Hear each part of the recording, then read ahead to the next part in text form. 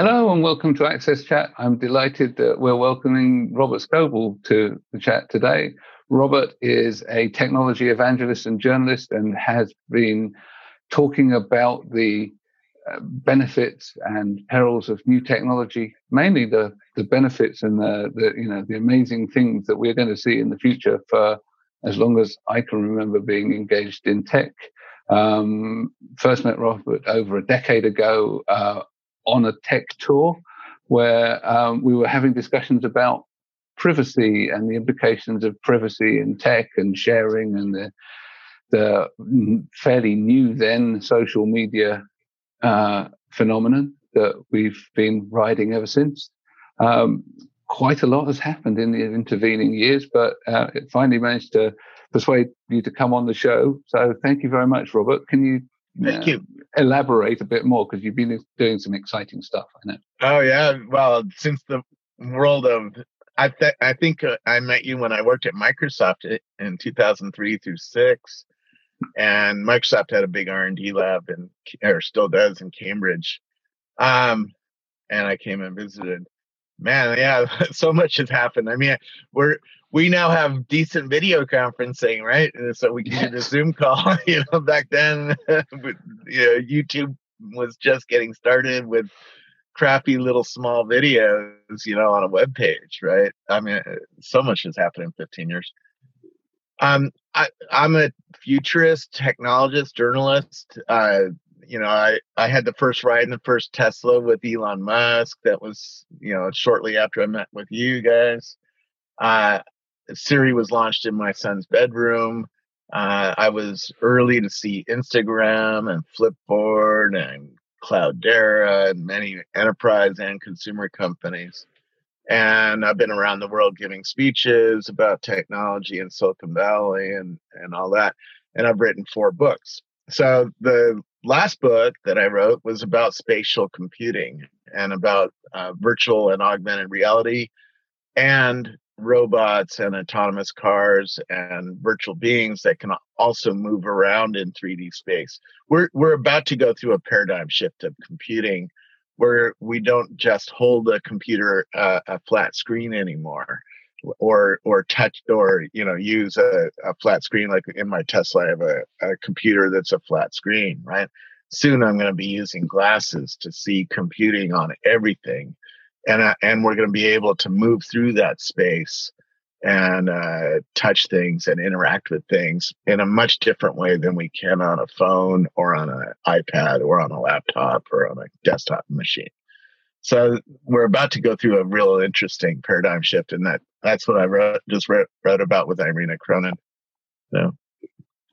Yeah, and I know that there are rumors about various different smart glasses coming out that are going to be potentially transformative in the way that we view wearable computing, because the first experience of wearable computing was really Google Glass a few years ago. It didn't get that sort of social acceptance that maybe was hoped for, but actually in the accessibility community we were quite keen to see that acceptance, because we see the potential of augmented reality for helping people with disabilities, and actually some of the users amongst our sort of audience are probably still the people that are using these kind of tools right now. And those are those were almost 5 years ago now, right?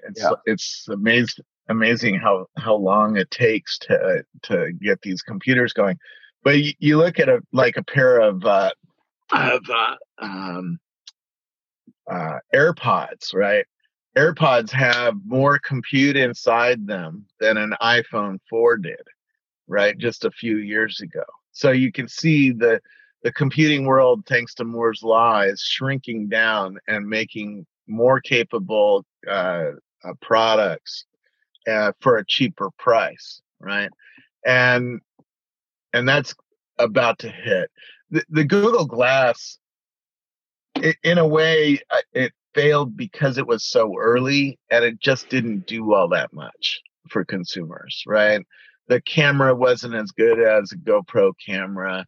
The microphones weren't that good. It didn't have a good Siri or a good AI to talk to and understand you. It didn't do real augmented reality where it's going to lay, things on top of the physical world.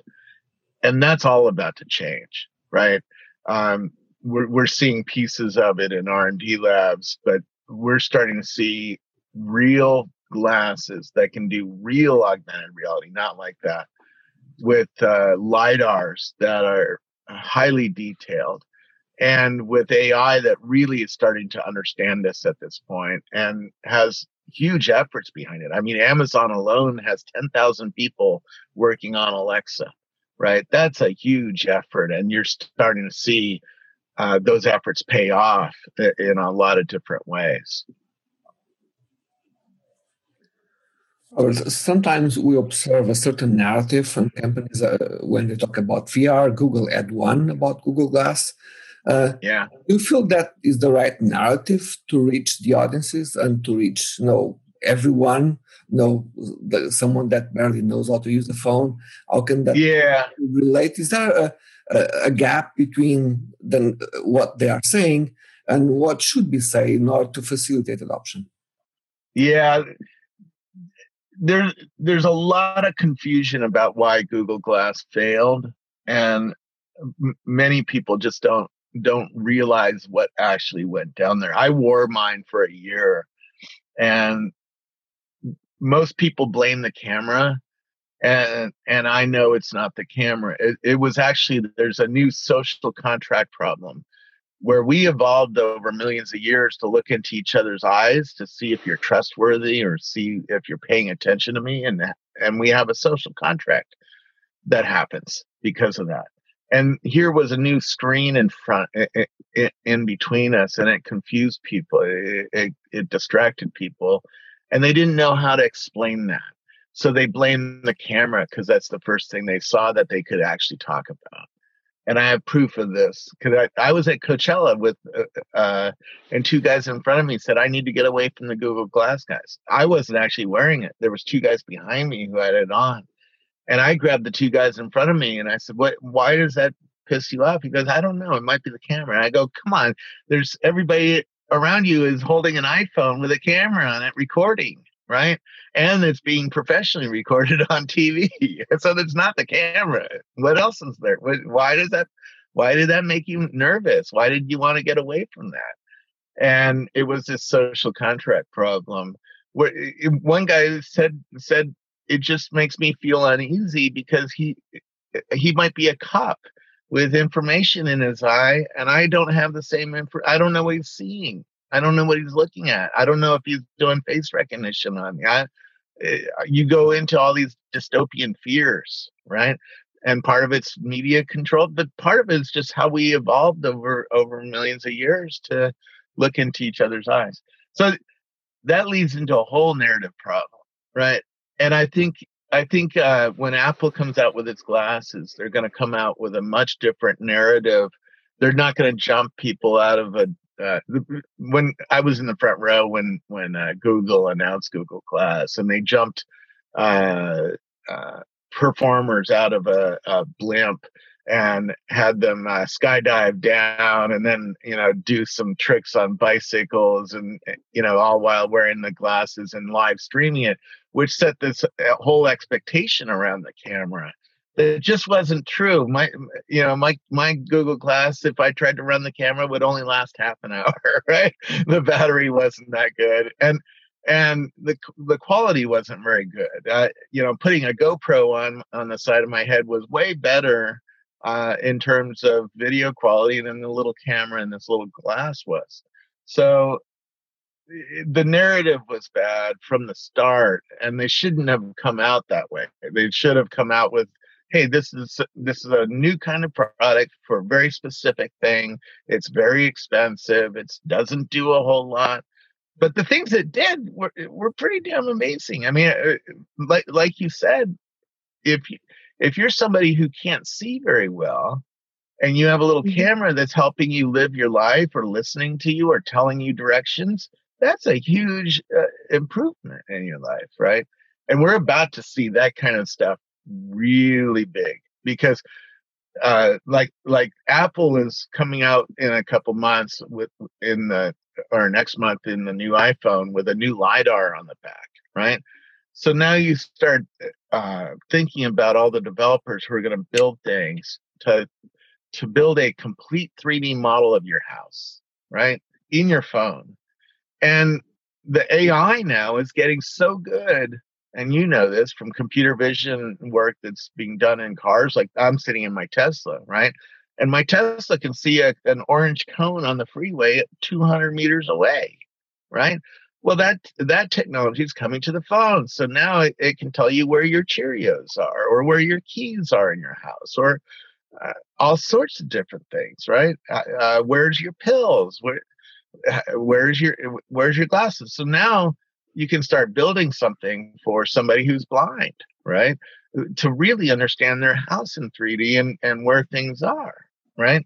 And so when Apple comes out with its glasses in a year or 2 or 3, the LiDAR is going to be the same that's coming out on the phone, and the AI is going to be next level, right? And it's going to tell you all sorts of stuff about the world.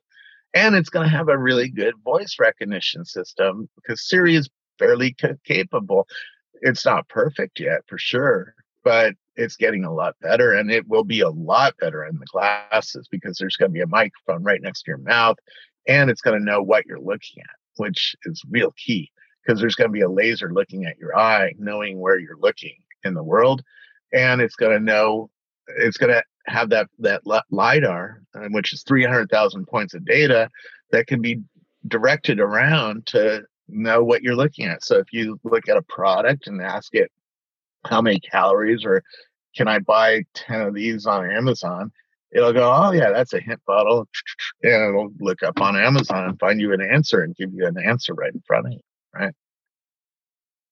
Wow, that's amazing. I have a question that I was talking to someone at Google, and I brought up the Google Smart Glasses because it really was helpful for the community of people with disabilities and people like me that are over a certain age. We want to age in place and be independent. And as I'm older, even though I actually have 20/20 vision, I no longer can see very well at all because of my age, partially my age. And dry eye syndrome, blah, blah, blah. But I'm curious from your perspective. So I was talking about Google Glasses in an article that I was doing, and one of my friends at Google came back and said, "Deborah, don't play Google. It's our biggest failure. We're very embarrassed by it, and it's just something we don't want to talk about." And I thought, I think that's the wrong way of looking at it. Now, this was just one Google employee's perspective, but I think that, as you said, that's such an interesting point that you made of sort of the social contract we have, because I know my husband always struggled, and my daughter did too, interestingly enough, with Down syndrome, but they were both bad. My husband had a real bad traumatic brain injury as a child, but they both were really bad about looking people in the eyes. And I would always say, you got to look people in the eyes so they know they're looking at you, not taking into account vision impairment and all that. But so it seems like society learned a lot from Google Glasses. Yeah, I have an autistic son, and he can't look in people's eyes. Right, that's a marker of autism. He's not listening. Right, he doesn't. It doesn't mean he's not listening. And so, of course, we are redoing social contracts right now. I meet people. I had some plumbing work done, and 7 men came into my house, and okay, I know I'm not supposed to shake their hands. I know I'm supposed to, but the normal social contracts aren't there. So I just wonder, though, if we should all, instead of, people thinking the Google Glass is a failure, wasn't that something that we needed to walk so we could learn this stuff? It seems like it's just a natural part of what we have to do as we're learning to use these technologies. I totally agree with you, and I'm sad that they still view it that as a failure, because it really did try to introduce us to this new paradigm of wearing a computer on your face, right? And that is it's a rough thing to convince people to wear something new on their face. People are very particular about what they put on their face, right? They have to look at it a long time. And this is sort of why I think Apple has to do it, right? Google doesn't have that kind of social empathy with people. It just doesn't, they don't launch good products. You look at Google's history over the last 15 years, how many products have they launched that have caught? They've failed over and over on Google Buzz and Google Reader and Google, and Google Plus social stuff, right? And social stuff is hard to do for Google. They're not a very empathetic company. They're an advertising company, right? And the search and the utilitarian company. And that they will have their day in glasses because the AI that Google has the best AI in the business, right? When I talk to Alexa, it's stupid. It doesn't understand me very well, right? When I talk to Google Assistant, it understands me almost always. And it almost always gives me a better answer than Siri or Alexa or like Tesla has one of these voice recognition systems, or Facebook has one in the portal. And so Google will have its day again, and they shouldn't have looked at it as a failure. Silicon Valley tries things over and over again until we figure it out and fix all the problems with it. General Magic came before the cell phone did, right? And we have many, many examples of that where we tried things over and over again until Moore's Law flipped enough times to make technology possible and interesting to people, right? Right. And we should celebrate that. That's part of us moving forward. It shouldn't be seen as failure. But the time is coming again. The time is coming again because the computers have now shrunk. In 5 years, they've shrunk quite a bit. Right? We went from 13 nanometer silicon chips to 5 now, right? And that means that the number of transistors on a chip has more than doubled in 5 years, and that means things have gotten smaller and cheaper to make, and more capable. And while that's happened, all the infrastructure's gotten better. I mean, my house has fiber line in it now. Right, I didn't have fiber line 5 years ago, and I didn't have Wi-Fi 6 in my house. LTE didn't work very reliably. Now it's very reliable in California. I mean, I drove all the way from LA to San Francisco watching a live concert while my Tesla was self-driving. I didn't have a self-driving car 5 years ago, right? And this thing is starting to really self-drive, and it didn't drop the whole way. It didn't used to do that 5 years ago, right? So we now have a different world coming at us, and COVID has also completely changed everybody's belief about technology. All my school teachers are using Zoom now. If you told me January 1st that my school would be on Zoom, I would have been like, what are you talking about? How is that going to happen? Well, now my kids in a half an hour are going to be on Zoom calls having school, right? And so everything has changed this year. And that has led to a plowed field. I mean, Silicon Valley is a former farm, right? So we plowed the field and gotten it ready for this next paradigm of moving toward computers on not just our face, because we're wearing them on our wrist. Apple next week is going to announce a new watch, right, with more sensors. And these new AirPods have really gotten much better, and soon they're going to be spatial as well. So you're going to be able to hear sound from different places with these AirPods. There's a reason they put such high computer in these little headphones to do new kinds of things with them, right? So a lot is going to change in the next two years. Yeah. So Robert, as we speak, probably there's a good number of companies that are organizing events, conferences, webinars. This was a boom. After we end up all being confined at home. But everyone is struggling to get attention in those platforms, to have engagement between the speakers and the audience, and sometimes even engagement within the audience itself. How do you see VR and AR addressing this problem? Because this is something that everyone is struggling with. Yeah. But let's stop and not talk about VR and AR for a second. My wife works at VMware on the conference team. So last year they had 22,000 people at their conference in Las Vegas or San Francisco. San Francisco was last year. And this year they already have 75,000 people signed up, and the conference hasn't even happened yet. It's coming in September, later this month, a couple weeks. And so they're doing it mostly on Zoom and video and having some chats, doing stuff like what we're doing right here, right? Because most people don't have VR yet, right? And they just couldn't figure out how to buy enough headsets for everybody or whatever. It just wasn't ready yet to go to VR. Now, soon we're going to see more improvements in VR. Facebook next week is going to announce a new VR headset, which is going to be lighter, and it's $100 less than it was, and it's has better cameras, better hand tracking, better microphones, better audio, more GPU in it, so it can do better visuality. Right, much better product for less money. Right, $300 instead of $400, and it does more, and it's more comfortable. So that starts giving you a sense of, okay, in 2 years, there's going to be another one, which is going to be like closer to a pair of glasses, right? And when the glasses come, that's when this world really changes. But there has been some conferences that have used VR already.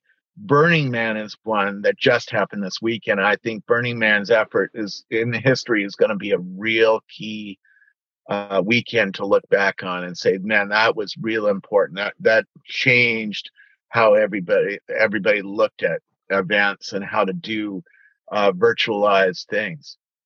So VR gives you some real benefits over Zoom calls, right? One, you're immersed in the media. I'm looking at you on a little phone, right? And you're 3 inches by 2 inches. And I barely have an idea of, what it feels like to be in the room with you. That's not very immersive. If I had you in VR and you're an avatar, I can actually touch you like I would in the real life. I can shake your hand or high five you, or I can even pass you virtual things. I can throw a ball at you. I can shoot you, right? And that gives you two things. One, it gives you presence, which means I feel like I'm with you in real world. And it gives you immersion, which means you feel like you're in the world. You're in a game, or you're in a movie set, right? At Burning Man, there was some camps that they had built where the media was on a dome. And it was like being in this exploratorium in San Francisco where everything wraps all the way around you. And it was really beautiful and really immersive. And it was something that you would have to go to a movie theater, like an IMAX theater, to experience that kind of immersion, right? Where you feel like you're in a movie set. And that's just the start, right? Burning Man. So Burning Man, one of the guys who went to Burning Man in 2014, Greg Edwards, when he went, he took scans, 3D scans of a lot of the pieces of art that was on the desert floor. They call it the playa, right? When you go to real Burning Man, it's in a desert in Nevada. There's 60,000 people out there, and it's laid out like a fan, and you have art pieces all through it, temples and different kinds of things that people have created. And it's big. It would take you maybe an hour to walk all the way from one end to another, right? Well, he took the scans and he even hired a helicopter to take pictures overhead. Now you can do it with a drone. but he took all of those into virtual reality. So he recreated a 3D representation of Burning Man in VR. So when you're in your VR headset, you can actually walk around his 3D scans of everything, and they're laid out like in real Burning Man. It takes you an hour to walk across it, right? Move across it with your little controllers. And then they invited all of the artists that went to real Burning Man, because they couldn't hold Burning Man this year, right? They canceled it, and they said, we're doing it virtually. We're doing a metaverse. And they invited them into Microsoft's program called AltSpace VR, which is where Greg put all this art into. And each one of them built little camps. Like one guy built one that looked like you were inside a snow cave, right? Another guy built a whole maze in a rock formation. And it was a lot of fun to go through that with other people. You go through it with 20 or 30 other people, and you try to figure out which way to go to get to the end. If you went the wrong way, you would fall through some quicksand, right? Virtual quicksand, and you would respawn to the beginning. It was a lot of fun. And there was other camps that had beautiful temples built, and you went in the temple and you heard a concert or a speech. Like I heard Baratunde give a speech at one of these temples. And it was really amazing. And you could be there with other people. It felt like you were walking next to somebody else, right? So you got that kind of presence, which we're all so hungry for right now, right? We can't go to conferences, and we can't go to, even restaurants and meet with our friends anymore. So we're really hungry for that kind of presence. And in VR, you get it. But to me, it's just the start of something else, right? Every conference in 5 years is going to do a virtual thing like this. And you're going to use your glasses to go to virtual conferences. And virtual conferences are far more inclusive than physical ones, right? I mean, I've talked about this for many years. Even VMware, right? A corporate conference, it costs, I don't know, if you're coming from Africa, it costs $2,000 for the flight, and then you have to stay for a week in San Francisco. That's $450 a night, or it was, and then you have dinners to go to, and and other things, and you want to put a couple of days of vacation on there, right?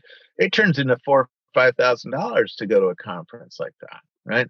Well, now, and I think this is why the numbers, and it's not, VMware is not the only one to notice this. Microsoft with its Build conference and Amazon with its conferences all had bigger numbers and had more gender diversity and more racial diversity and more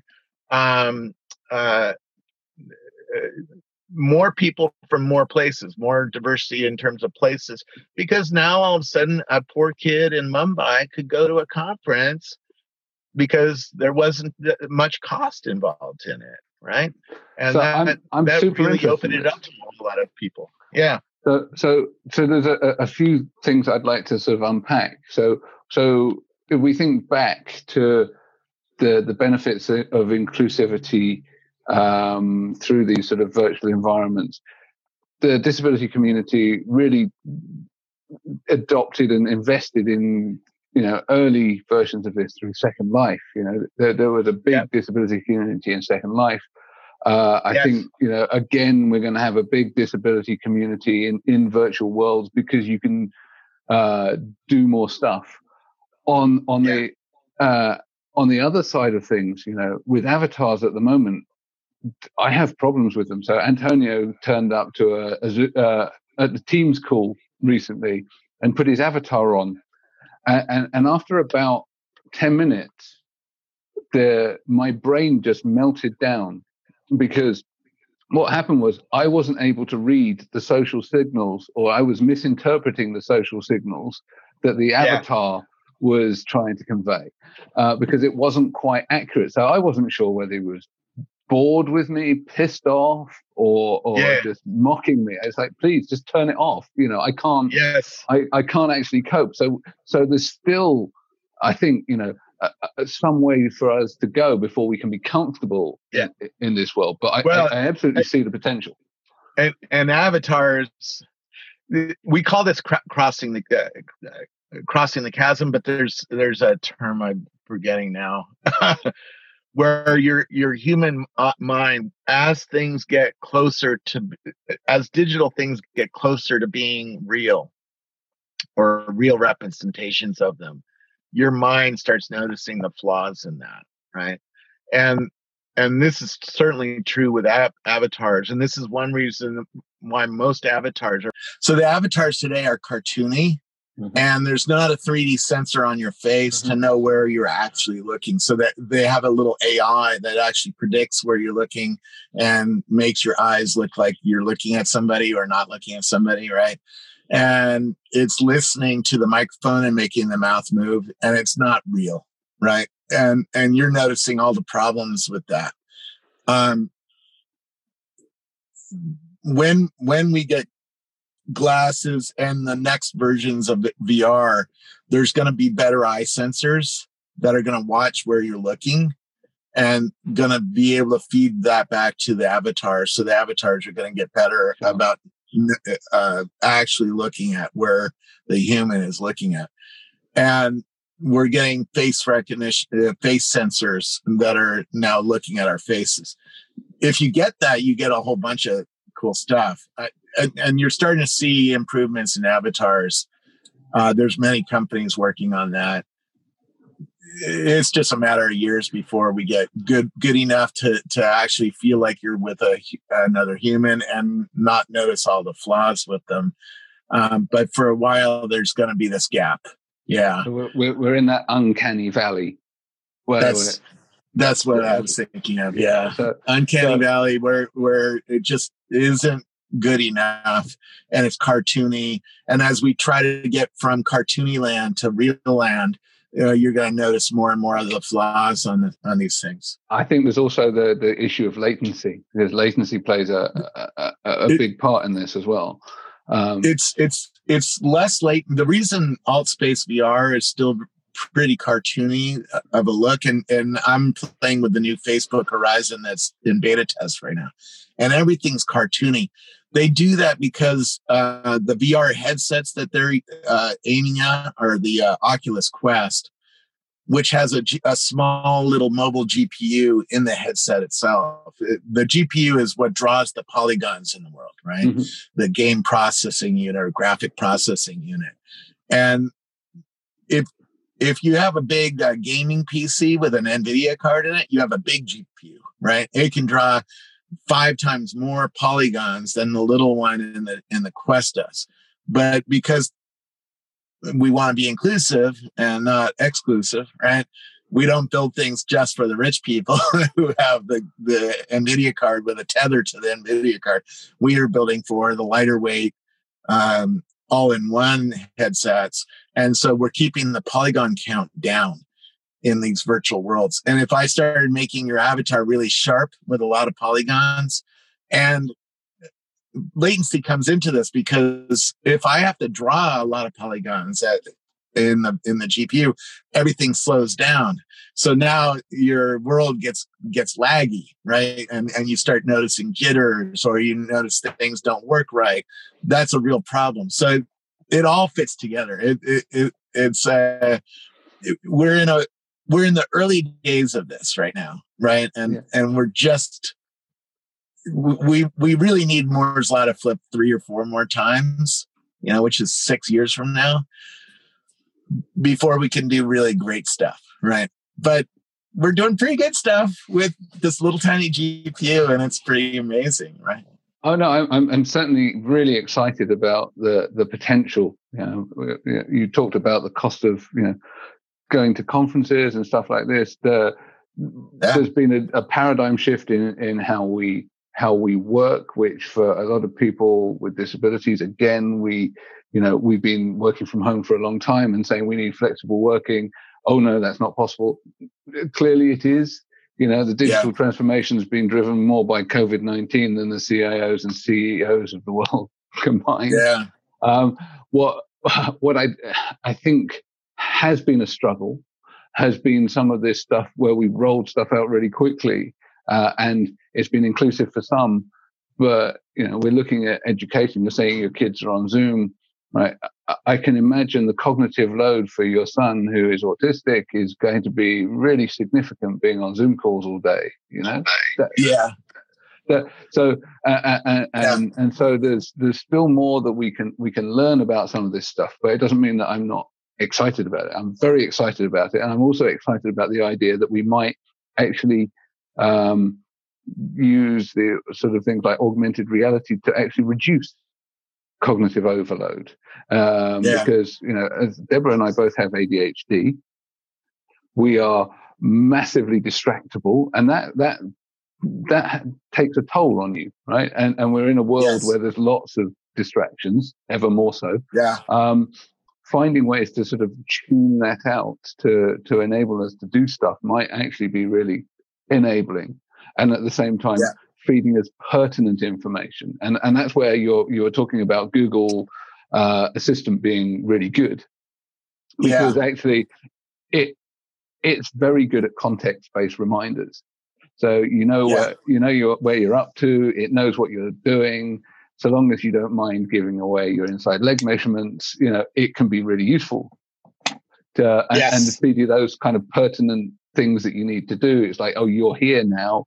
You need to go and take your pills, or you need to do all of this stuff. So I think it's an exciting period. I mean, before we get to glasses, what do you think are going to be the sort of the new and enabling features in sort of mobile and wearables in the next year or so? Well, we're about to go into the release cycle, right? Yeah, we're just about to get the LiDAR in the new phone. So the new phone on the back will have a 3D sensor that has 300,000 points of data and can see the world in 3D, right? And you can now start seeing developers work that into their applications to do navigation in shopping malls. And I was talking to one company in Iran who's actually building amazing things for stores and navigation around, because they're getting much better 3D data off of these phones. And you're going to see the beginnings of real augmented reality, where you can have a virtual thing in your house on your coffee table, right? And now you can start seeing different kinds of education. I walked around a virus with a bunch of scientists in VR, and because you're in 3D and the virus is blown up as big as a house, you can walk around the chemical structures of the virus and really understand how the thing evolved, and how a drug might attach to it, or how a vaccine might break it apart, or something like that. And you can learn a lot faster that way, right? So, it's endless. In my book, we cover 7 industries that are going to see radical change over the next decade, right?